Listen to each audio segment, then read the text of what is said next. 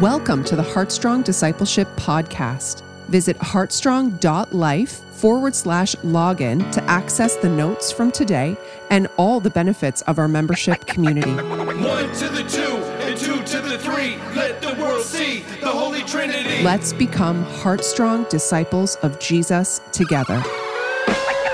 Up early in the morning, Heartstrong family, faithfully talking with the Almighty. He walks with me through storms and tears, my doubts and fears. Never let me down in all my years.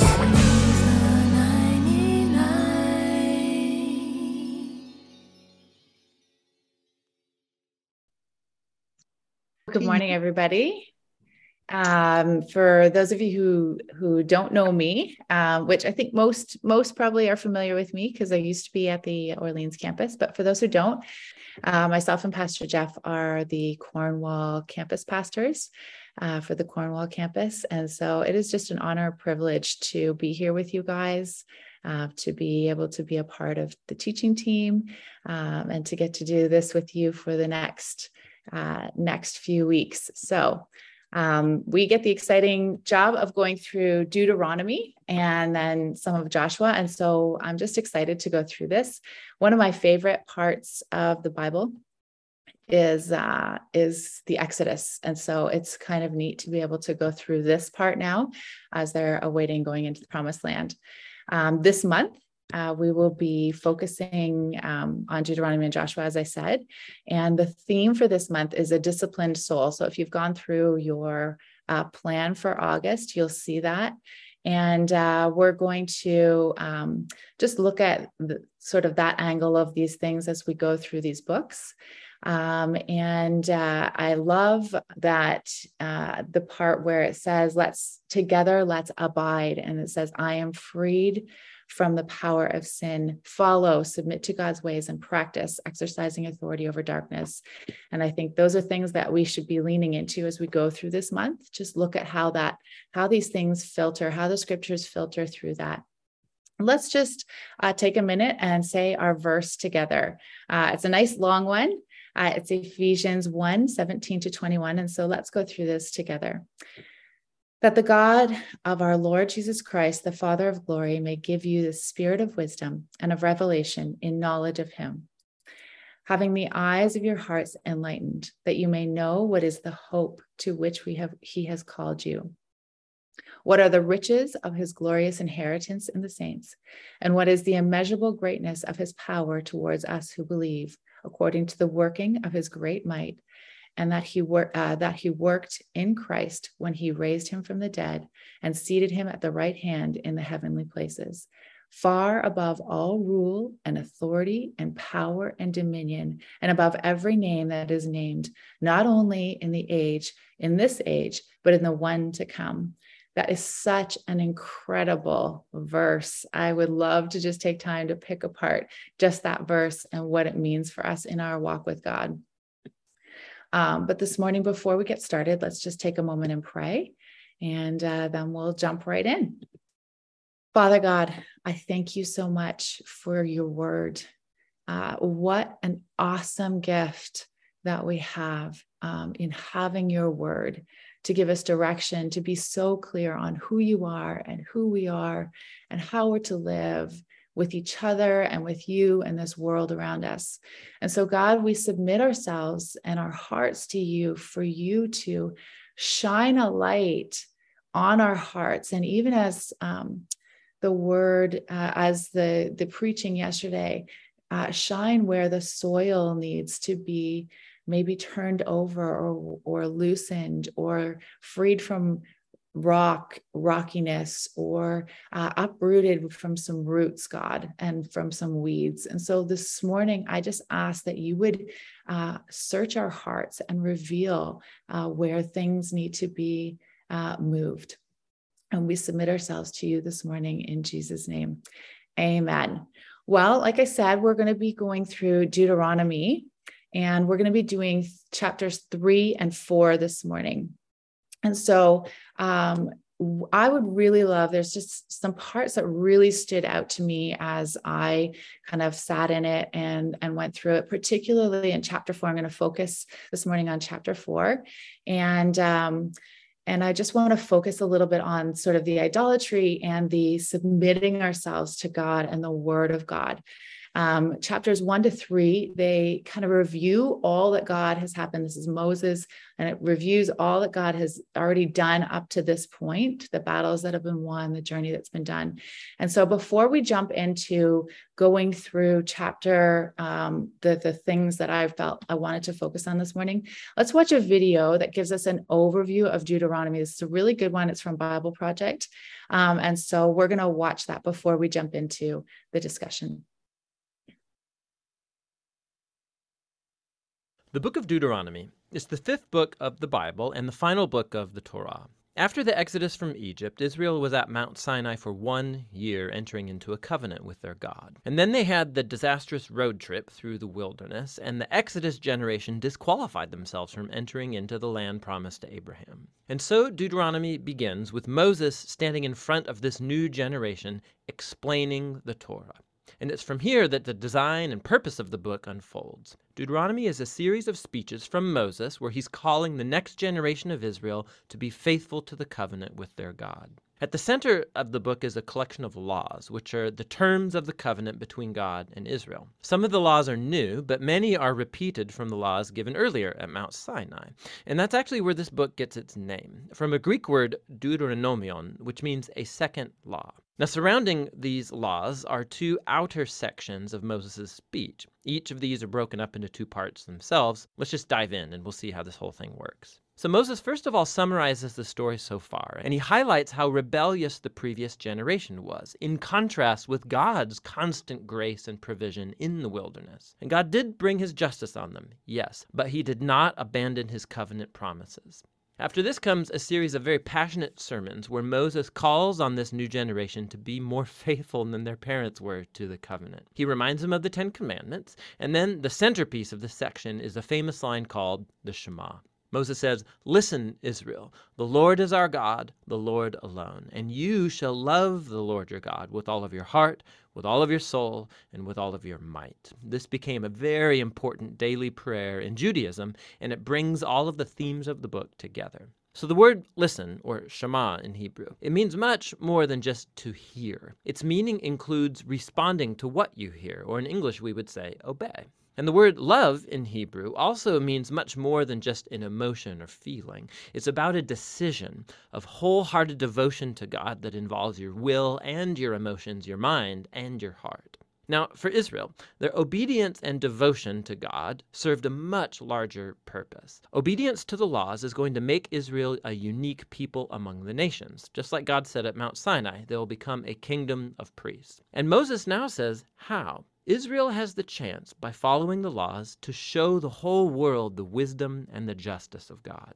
The other key idea in the Shema is that Israel was called to obey and be devoted to the Lord alone. Or literally, in Hebrew, it says, the Lord is one. Now, in context, the point is that the Lord is the one God Israel is to worship and obey.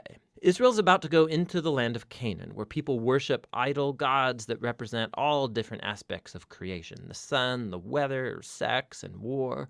And in Moses' view, worshiping these gods degrades humans and destroys communities. But worshiping the God of Israel, who's the creator and the redeemer, that will lead to life and blessing.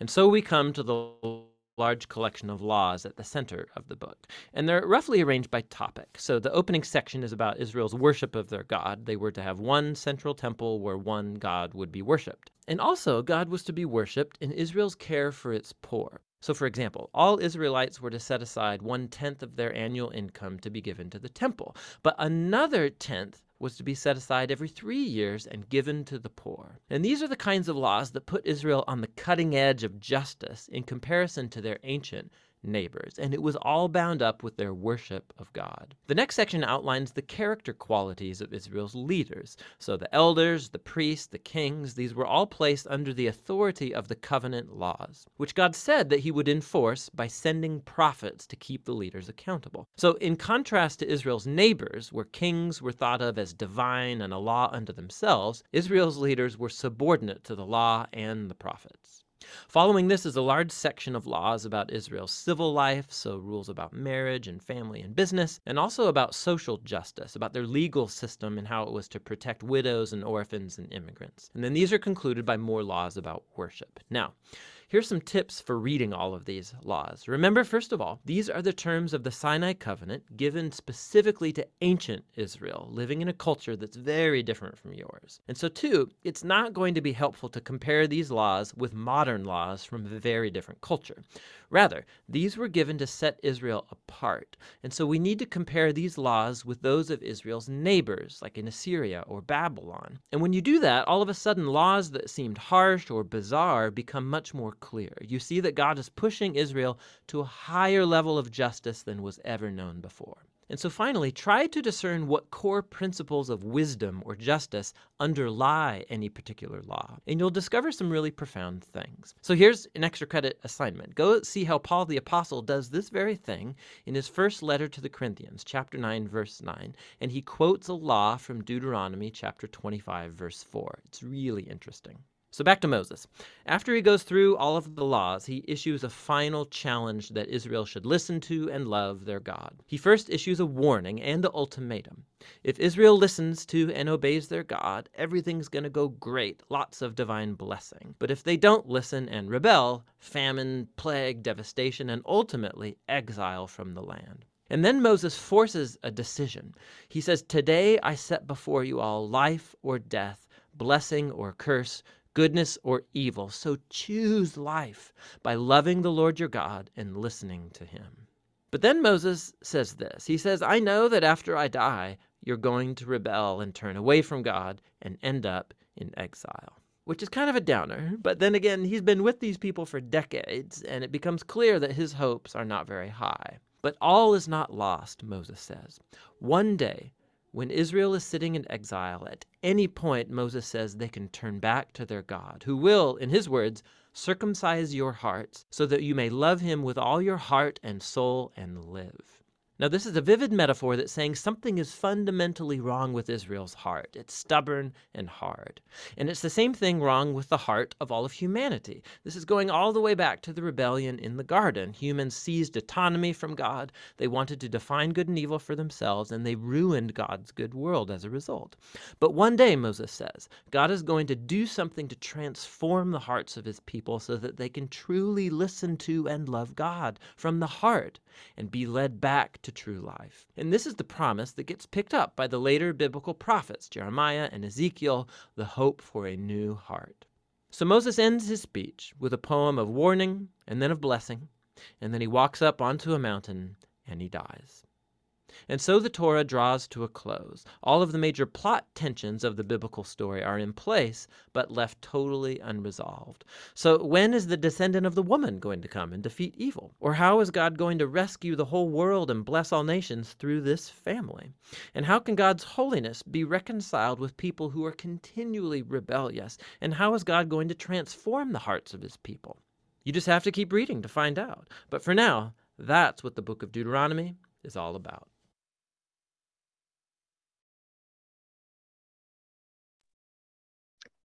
I love that synopsis. I think it's so clear. And if you have never used the Bible Project, it's an excellent resource. So I encourage you to go there.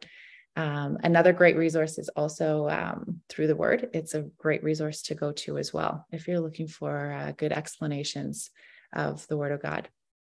Anyways, I just love the theme through it all about choice and submission to God. And I think that that's probably something we'll be circling back to a lot as we go through Deuteronomy, and is absolutely applicable to our lives today, is it not? Because it's something that constantly we're butting up against with culture, but also even with our own hearts. It's like he said at the end, the hearts of the Israelites were hard and needed to be softened and submitted to God, and people's hearts haven't changed. Humanity is the same. And so let's read through chapter 4, verses 1 to 30. I don't know, does anybody, I like to put it out there so you're not just listening to my voice. Does anybody want to take a section of that when maybe we'll do 1 to 15 and then 16 to 30? Does anybody enjoy reading the Bible out loud and would like to take Dan, you can do 1 to 15. Does anybody want to do 16 to 30?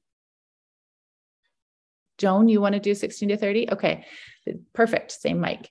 Okay, so 15 or 1 to 15 and then 16 to 30. In chapter 4, that is. And now, O Israel, listen to the statutes and the rules that I am teaching you, and do them, that you may live and go in and take possession of the land that the Lord, the God of your fathers, is giving you. You shall not add to the word that I command you, nor take from it, that you may keep the commandments of the Lord your God that I command you. Your eyes have seen what the Lord did at Baal Peor, for the Lord your God destroyed them from among you, all the men who followed the Baal of Peor. But you who held fast to the Lord your God are all alive today. See, I have taught you statutes and rules, as the Lord my God commanded you, or commanded me, that you should do them in the land that you are entering to take possession of it. Keep them and do them, for that will be your wisdom and your understanding in the sight of the people, who, when they hear all these statutes, will say, surely this great nation is a wise and understanding people. For what great nation is there that has a God so near to us as the Lord our God is to us, whenever we call upon him? And what great nation is there that has statutes and rules so righteous as all this law that I set before you today? Only take care and keep your soul diligently, lest you forget the things that your eyes have seen, and lest they depart from your heart all the days of your life. Make them known to your children and your children's children, how on the day that you stood before the Lord your God at Horeb, the Lord said to me, gather the people to me, that I may let them hear my words, so that they may learn to fear me all the days that they live on the earth, and that they may teach their children so. And you came near and stood at the foot of the mountain, while the mountain burned and fire to the heart of heaven, wrapped in darkness, cloud, and gloom. Then the Lord spoke to you out of the midst of the fire. You heard the sound of words, but saw no form. There was only a voice. And he declared to you his covenant, which he commanded you to perform, that is, the 10 Commandments, and he wrote them on the tablets of stone. And the Lord commanded me at that time to teach you statutes and rules, that you might do them in the land that you are going over to possess. Therefore, watch yourselves very carefully, since you saw no form on the day that the Lord spoke to you at Horeb out of the midst of fire. So that you do not become corrupt and make for yourselves an idol, an image of any shape, whether formed like a man or a woman, or like any other animal on earth, or any bird that flies in the air, or like any creature that moves along the ground, or any fish in the water below. And when you look up to the sky and see the sun, the moon, and the stars, all the heavenly array, do not be enticed into bowing down to them and worshiping things the Lord your God has apportioned to all the nations under heaven. But as for you, the Lord took you and brought you out of the iron smelting furnace, out of Egypt, to be the people of his inheritance, as you now are. The Lord was angry with me because of you, and he solemnly swore that I would not cross the Jordan and enter the good land the Lord your God is giving you as your inheritance. I will die in this land. I will not cross the Jordan, but you are about to cross over and take possession of that good land. Be careful not to forget the covenant of the Lord your God that he made with you. Do not make for yourselves an idol in the form of anything the Lord your God has forbidden. For the Lord your God is a consuming fire, a jealous God. After you have had children and grandchildren, and have lived in the land a long time, if you then become corrupt and make any kind of idol, doing evil in the eyes of the Lord your God, and provoking him to anger, I call heaven and earth as witnesses against you this day, that you will quickly perish from the land that you are crossing the Jordan to possess. You will not live there long, but will certainly be destroyed.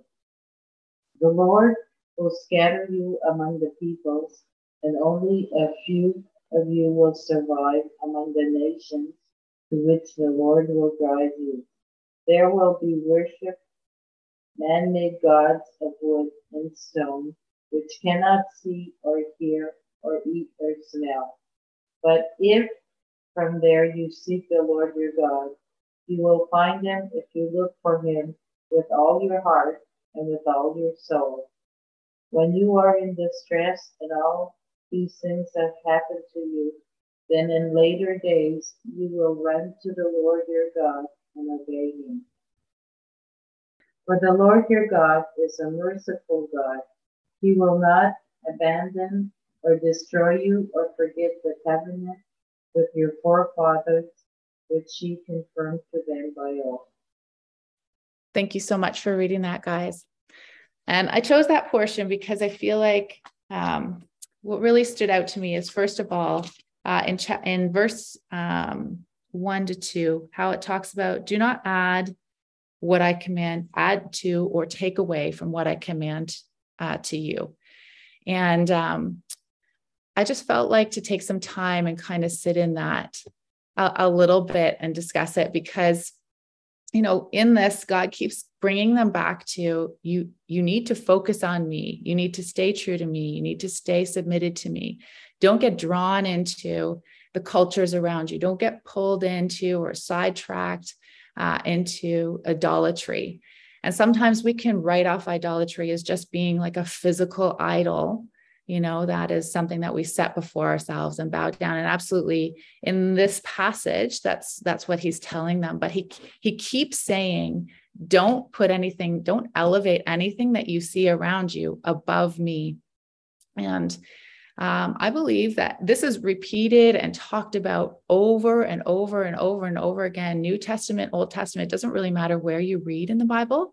This is something God constantly is coming back to, and constantly bringing whatever people are following him at the time back to this place of like, idolatry cannot be something you allow into your lives. It will ultimately end, you know, with your demise, with you being lost, with us being separated, with us having, with me, because I'm jealous. You can't put anything else above me. And at the end of the day, for us, when it comes to the word of God, and the things that he's spoken to us, we have to be super vigilant about not adding or taking away from, depending on what culture we live on, what family we're living in, you know, what's happening around us. We cannot add or take away from this word. We have to allow it to be our guide and allow the Holy Spirit to be our guide, and not let feelings be our guide, and not let, you know, whatever is happening around us be our guide, or whatever is comfortable be our guide. And he was constantly, I love in the overview that we saw how it kept talking about choice and uniqueness. It kept talking about how they had to choose to submit themselves to God and choose. And if they choose, you know, and you'll hear this over and over again, if you choose to do this with me, if you choose to follow what I'm asking, if you choose to let me have the big picture and tell you where to go, you will end up with blessing. You will end up in the promised land. And for us, you will end up with this relationship with God and ultimately in eternity with him. But if we choose to allow other things to, you know, have authority in our lives in a wrongful way, it ends up bringing separation between us and ends up ripping at this relationship that we have with him. And so I love that this is saying, don't allow anything, because everyone around them was worshiping idols. And I'm sure you've sat in this as you've gone through the Exodus, as you've gone through the other parts of the Bible, but everyone around them was submitting to these gods that were not open, were not telling them how to live, it's a mystery how to serve them and please them. And they had to please them to get this blessing. They were, doing all sorts of horrible things to worship these gods. And God here it says in there, it talks about how I'm setting you apart, and people will be in awe of how the wisdom that you have and these unique laws and how I've asked you to live. These things are going to cause people to wonder about me and be in awe of me. But I think you can see that there's this constant pull, and this is why God keeps saying over and over, don't be in idolatry. There's this constant pull to these things, these other ways that people are living. And so I think we need to heed this, though we may not have, for some of us, we may not have a pull to actual physical idols. What is it that pulls at us, that asks us to keep coming back to what's going on around us, to worldly ways or cultural ways of dealing with things or living, that God is asking us to actually walk away from or live outside of or live differently? And from us living in this submissive place, it allows people to say, wow, who is this God that is so personal? Who is this God that asks you to live from this place of loving each other so differently? Who is this God that, is so different than this? And I think sometimes we're afraid to live differently and afraid to be different because the rules, like it said, the rules seem harsh or so out there and that people don't understand. But I think if we will understand the heart of God and that he sees the big picture, it actually takes us to this place that people are in wonder of the God that we're serving. Because if we actually live how God asks, it's from a place of love that shocks people, that makes no sense, that sets aside ourselves in a way that people can't understand. And so as I read this, it keeps calling me to this place of full submission, of full obedience that brings freedom and points to God through how I live. And that's what he was calling them to. He was setting them apart, and he's calling us to this place of being set apart that points to God. And so I just want to encourage each of you, as God leads you to these places of things that even you may not even fully understand what he's asking or why, because I can imagine for them, there's laws that he is going to give them that, as we've gone through and even looking back, that make no sense in their culture, in what they've understood and the cultures around them. It's so extremely different. Why would we live this way? What's the importance of this? But if we will trust God, what he's leading us to, and you can see as you read through the Bible, the story, we can see the bigger picture that they could never see. We see Jesus come and rescue all of humanity. They couldn't see that. They were holding on to a promise of something that they didn't really even fully understand. We get to see that. So we need to understand that if God did all that and fulfilled all those promises from a people group that just had to keep saying, okay, God, we'll follow you. Okay, this looks so different. Okay, we can trust that as we do that he is leading us to something so magnificent and so beyond what we can understand, that we can fully submit. We don't have to hold back even a small portion, and that this obedience brings such freedom and such blessing to our lives beyond what we can understand. And so my questions as we come, because that was, we're coming up to 6:30. My questions for you are this, are there areas in your life that you have taken away from or added to scripture in your own heart? Maybe to excuse behavior, to avoid conflict, to enjoy something that you want, or because you don't understand it, you're like, why would God say that? That doesn't make sense. It doesn't fit. So we kind of as humans, much like the Israelites did, brush over or stick a toe into something that we're like, well, it can't be that big of a deal, or, well, I don't really understand. It doesn't really seem to fit here. So I'm sure it was for different people or a different time or somebody else. And so the human tendency will always be to kind of skirt around or add our own thing in. Sure, we may not be writing words into the Bible itself, but are we writing words into God's scripture and God's truth in our own hearts to avoid something that he's calling us to? Avoid being separated from what the world looks like. Avoid looking different. Avoid conflict. Avoid, hold on to something that feels comforting or helpful to us that he's asking us to let go of. And so I challenge you today to just take some time and allow the Lord, and even as we go through all of Deuteronomy, and actually, honestly, we should be daily coming and saying, God, search me and know me. Pull out anything that doesn't belong.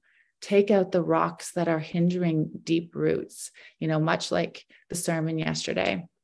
The other question I would have for you is, are there things that you are elevating in your life to have more authority than God does? And that can be anything.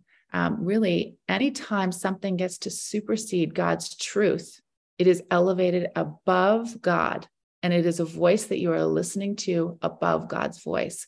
And God really challenged me with this a few years ago, saying, like, if it doesn't align with the word of God and you're giving it more weight, then at the end of the day, that's elevating something above me. It could be a person, it could be my own thoughts. It could be a thing or a way of life that I've clung to, but we cannot allow anything to supersede, not in a legalistic way, in a trust way, what God says. It could be about yourself. It could be about who you are, about God, who God is, or about how to live, or about what other people or the body of Christ looks like. But we have to submit to the truth of God, because anything else will take us off track. And if you think about it, if you allow something to knock you even slightly off track, it will gradually, eventually take you way off track if you allow it that much room in your life. And so we need to be on that straight and narrow with God. And so those are really the two questions I leave with you today as we kind of go into our time of question and thoughts.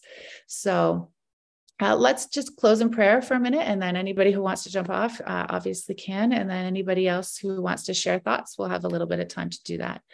So, Father God, I thank you, like I said earlier, I thank you for your word that how awesome is it that you've given us such clear, faithful guidance, not just in this rigid rule way, but filled with love and filled with vision. And so, God, we submit ourselves fully to you. And God, I ask you for my own life. I pray that you search me. I pray that you search each one of us and reveal if there's anything that we have elevated above your truth, above you, above who you are. If there's any area we don't trust the vision that you're setting in front of us. If there's any way that we're allowing something else or someone else to have more authority in our lives than you.